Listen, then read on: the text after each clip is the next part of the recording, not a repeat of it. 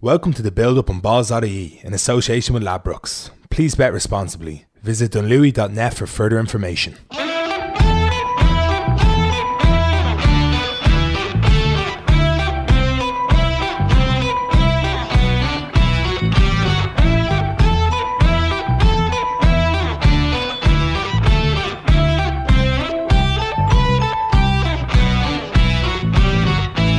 Kevin, it's been a while since we were chatting to you. Obviously, we had an FA Cup break last week in the Premier League, and I was just looking at the scenes. I don't know if you saw last night when Aston Villa beat Leicester in the Carabao Cup and the fans invading the pitch.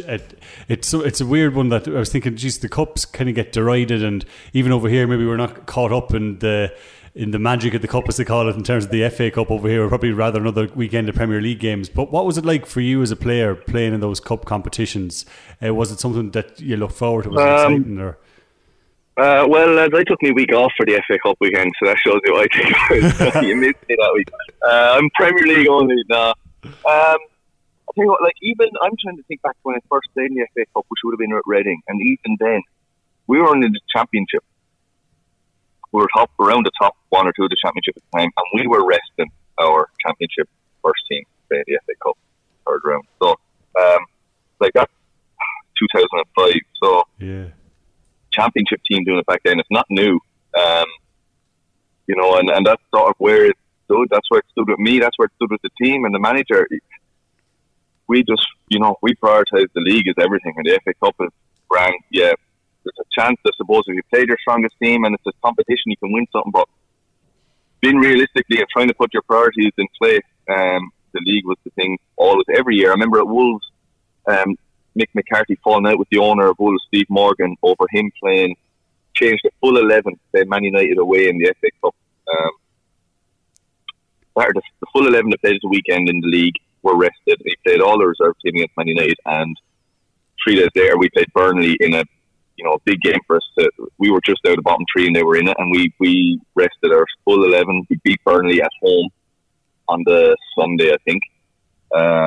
Beat him in a big win for us 2-1, and I remember Mick McCarthy turning around and giving the fist up to the chairman up in the stadium with anger or whatever, to show that listen, I made the right decision, because the chairman came out publicly and wasn't happy with the changes. So that's how it stood. That's how it stood for me. It doesn't sound romantic. It sounds very clinical, very professional, and all that. I was just, the league is the bread and butter, and that was the way I looked at it. And I still do. Like the FA Cup now, it's kind of hard to get excited. I know the smaller teams and all that, it's great windfall for them, but who's going to care? Liverpool, for example, who cares? Liverpool fans don't care about the FA Cup this season. They'll find 1 or 2 to come on and be passionate about it, but realistically 99% of them care about winning the league. They don't give a shit about the FA Cup. They have enough FA Cup. It's all about the league and the Champions League. And FA Cup, great. If they don't win that else, they can turn around and say we won a trophy, the FA Cup, whatever. But other than that, they won't be mentioning the FA Cup in 5 years' time, but they will be mentioning the Premier League if they win it. It's funny though, when you mentioned in terms of the Carabao Cup, the Manchester derby tonight, I don't know if that which way it goes is going to be taking a miracle for United to probably get through that. But then if you look forward to the weekend, United against Wolves, it's far from an easy game for United. And could this be finally the one that sends all the way over the edge? Because since we chatted, the Burnley game has happened, and it's another crisis, and yet somehow they're still 5th. I just don't understand the Premier League this season. I know. Yeah, in fairness, I was just looking at the league table and thinking they're level with Spurs, level with Wolves, and they're having a disaster season. Wolves are having a great season. In your mind, you're thinking Wolves must be ahead of them, and they're not. So I suppose you have to give them that, but they're so inconsistent. He's been very good at just getting himself out of trouble. They lose the game and they come back. The FA Cup game, they win 6-0. They should be winning that game, but they still have to score 6 goals. It was impressive. So, but I still see Wolves going there and fancying them, and them fancying that they can play well and win the game, not just sit back and hope for us to actually go there and win the game. I've actually gone to my sort of value bet is that one, Wolves going to Old Trafford and winning that game. It would not surprise me in the least. And when you go through their first 11 or whatever, you can make a case for a lot of the Wolves players been stronger than the Man United players, which, considering what they've spent, is ridiculous. Yeah, the Wolves to beat Man United is 5-2. And you're dead right about the Wolves team. You kind of look at, the kind of Bruno Fernandes saga in this transfer window, and how United just can't seem to get that deal over the line. It seems to be going on for about 3 years at this stage, even though it's only a month. Like you look at Wolves and they just kind of, they do their business and they do it quick. If they want to buy a player, they'll buy them. It seems to be the case, yeah, or it doesn't come out. You don't really know about it. I know they're not as big a club as Man United, so you can't compare. The press won't be searching to find stories about players and things, and they've got Mendes sort of as their transfer guru, who's probably the best in the world at it. So things going from that way. But like the what's the name of sport Lisbon that they're trying to buy? Bruno Fernandes. Like even they're trying to buy him, and you see him last week when he was getting subbed off and like his antics, and thinking, do you really want to be signing this guy? Like Man United going to sign another player who could, they have enough ifs, buts and maybes there, and players you're not sure about. We want to sign a guy with a temperament like that. So, it doesn't even excite me. The fact they're spending that much money on a striker, it'd be like, you know what, I fancy them to go and get someone else, to be honest. But needs must, and then the top players don't want to go there. The very top players, Man United isn't really an option right now. You want to go, if you're going to go to a team in England, you're going to Man City or Liverpool. If you're that good, they're signing, you're going to go to them. You have a chance to win the league. It's not a club in crisis. It's not a club who's going to probably be changing their manager in the next few months. So your options are on the table. You're not picking Man United at the moment. In terms of January transfers, I've often wondered, what is it like as a player where, I think was it QPR you went to on loan in January during the windows? What's it like where, like, 1 minute you're playing with a club and you're all buying into whatever the goals are for the season, you're training there, and then the next week you're off somewhere else, and obviously the QPR one was a crazy season as well. They ended up, I think it was the playoff finals, we got promoted. Like, it's kind of, you just have to switch up all of a sudden. You're like, right now I'm here and I've a new manager and everything. Quite exciting sometimes. It's not great for your family, your wife and stuff. Especially every January window. I was nearly gone to Celtic 2 Januaries in a row. I was about to go to Celtic. I was about to go to Everton. Think back when I was about to go to Aston Villa, and like literally about within very close to these things happening, and you're sort of, your wife is sort of half planning, half looking at houses, and it's pretty stressful. So you're always, every footballer, every transfer window is always on edge, and always, it's very rare that, unless you've just signed a new contract, that you're not linked or not potentially moving somewhere. The QPR one was quite good for me at the time to go there. I enjoyed it, but even with that one, I was actually on the way I was driving up the M1 to join Middlesbrough. I was going their owner and manager, Frank, at the time, were waiting for me in the hotel in Middlesbrough, and I was driving up. I was in the car halfway up there.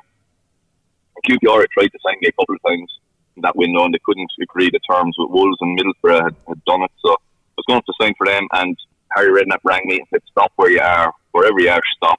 We've agreed a deal. Will you just wait till we get it signed off with the club?" So I had to put into a services on the M1 about 8 o'clock at night, and Middlesbrough were starting to ring me, go, "Where are you? You should be here by now." And I was like, "Yeah, I'm just nearly there. And stayed off. It was terrible. I felt awful. I wanted to go to QPR because QPR were top of the league, looking like to get promoted, and Middlesbrough were in the playoffs. And it was a lot more attractive to go to QPR at the time. They had fantastic players, and I really fancied playing under Harry Redknapp. So I held on and turned around and drove down there and got to London at 3 o'clock in the morning and did a medical at 6 o'clock in the morning, and signed for him on deadline day that day. He training that morning to turn around and drive him down. Trained that morning and played a day or two later. Scored on my debut actually. We beat Burnley. I think it was Burnley at QPR. But that's sort of nearly a typical story on transfer deadline day. I had visions of, I don't know if you remember Peter O'Dwynne the year before driving out to QPR. I'm not turning around. Like, that was the thing. I sat in the services on the M1. So I'm not driving back down to QPR until the clubs have to sign an agreement. Like, the player has to sign a contract. The two clubs have to get an agreement signed off between themselves. So until I hear from Wolves that you signed that agreement, I'm not turning around to drive down. So they were fine about it. And Middlesbrough were fine about it. In the end, they understood. I sent them a bottle of champagne to say sorry and to the manager, and I think it was Frank, he said to me, he texted me today, he'd done the same thing, so it was fine. But I did feel bad for now.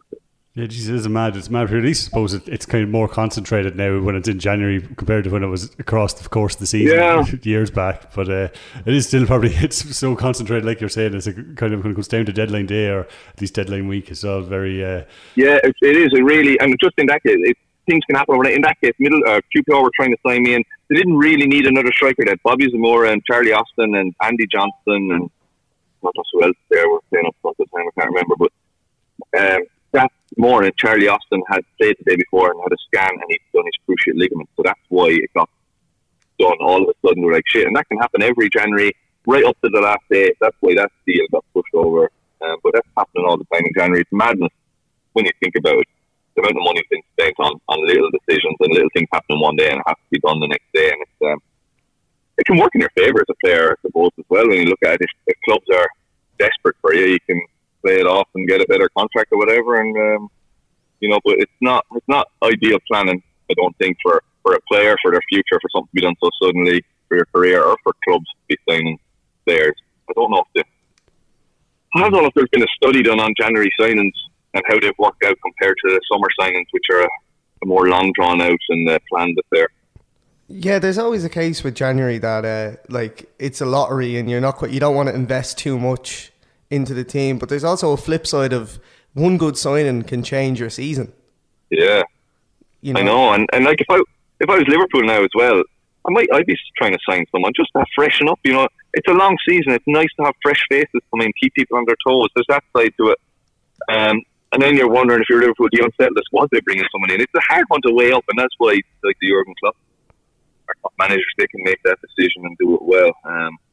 Managers might sign someone just for the sake of it, and it doesn't work out, and you unsettle the dressing room, change the dynamic. You have to think of all the things, not just whether they're going to be good on the pitch for you. A new guy coming into a dressing room, which maybe one of your other two are upset that the players don't get on with him, and people wonder why form dips. It might be because players aren't enjoying coming into the training room, don't like a guy in the dressing room. Training isn't as good, isn't as fun, or someone just disruptive influence, and all that can be going on. And all has to be, I suppose, taken into account. That's why clubs do such in-depth research on players now to find out what they are like. But that sort of goes out the window in January, as we said, because the panic and a rush. Want someone to come in. You look at the big speak of transfers in, maybe transferred out is the more important thing if you're looking ahead to Spurs and Man City this weekend, the big match on Sunday, in terms of Christian Eriksen has left, and there's talks of these players, the likes of Eriksen's contracts running down, there may be unsettling influences.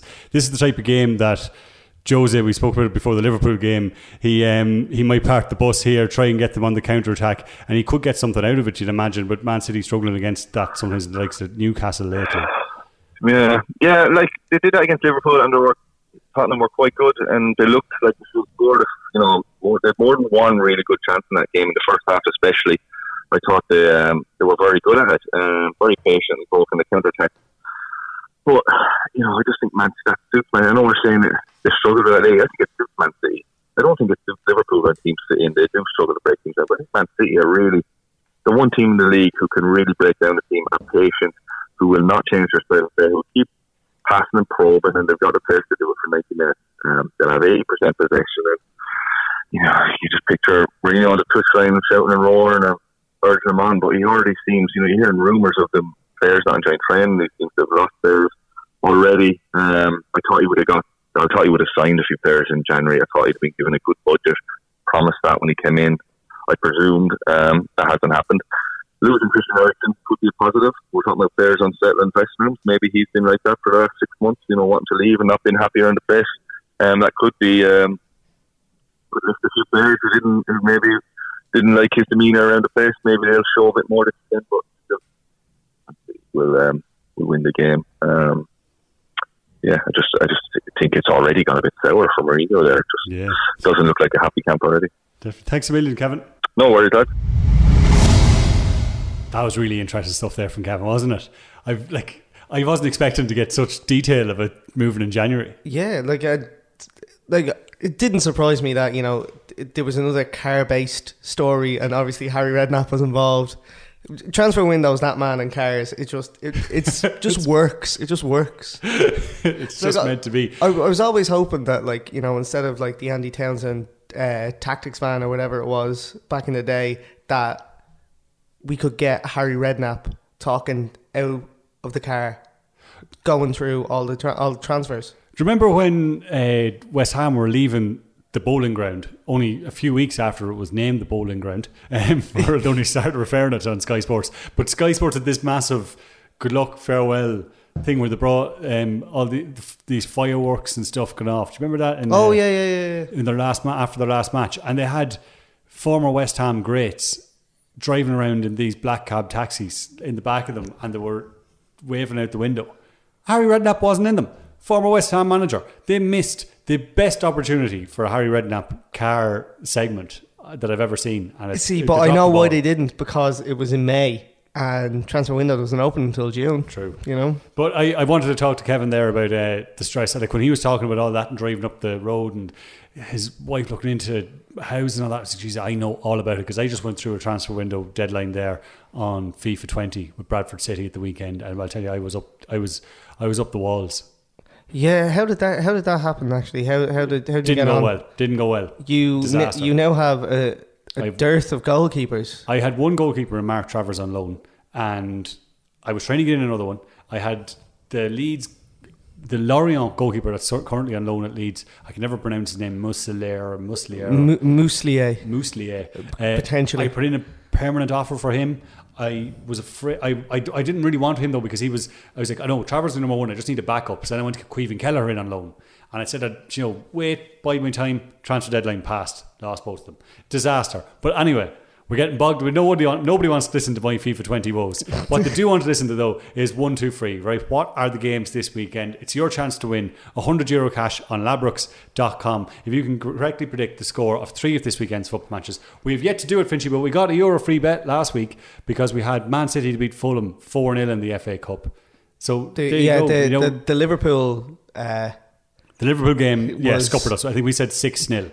Yeah, 6-0. 6-0. And Chelsea cannot, point blank refuse to score more than 2 goals. Yeah, we've gone for 3-1 for Chelsea. It ended up being 2-1. But yeah, if you get one right, you win a €1 free bet. If you can get 2, you win a €5 free bet. If you can get all 3, you win €100 cash. And it's completely free to play on Ladbrokes.com. This week's games are Man United against Wolves, Burnley against Arsenal, and Spurs against Man City. So, Finchy, I'm going to go to you to get your Man United Wolves prediction. I'm going to go 2-1 to Wolverhampton Wanderers. 2-1 to Wolverhampton Wanderers. Yeah, we were talking about that was Kevin's pick for the weekend, value bet, and it's like 5-2, and I was like, Wolves and Man United.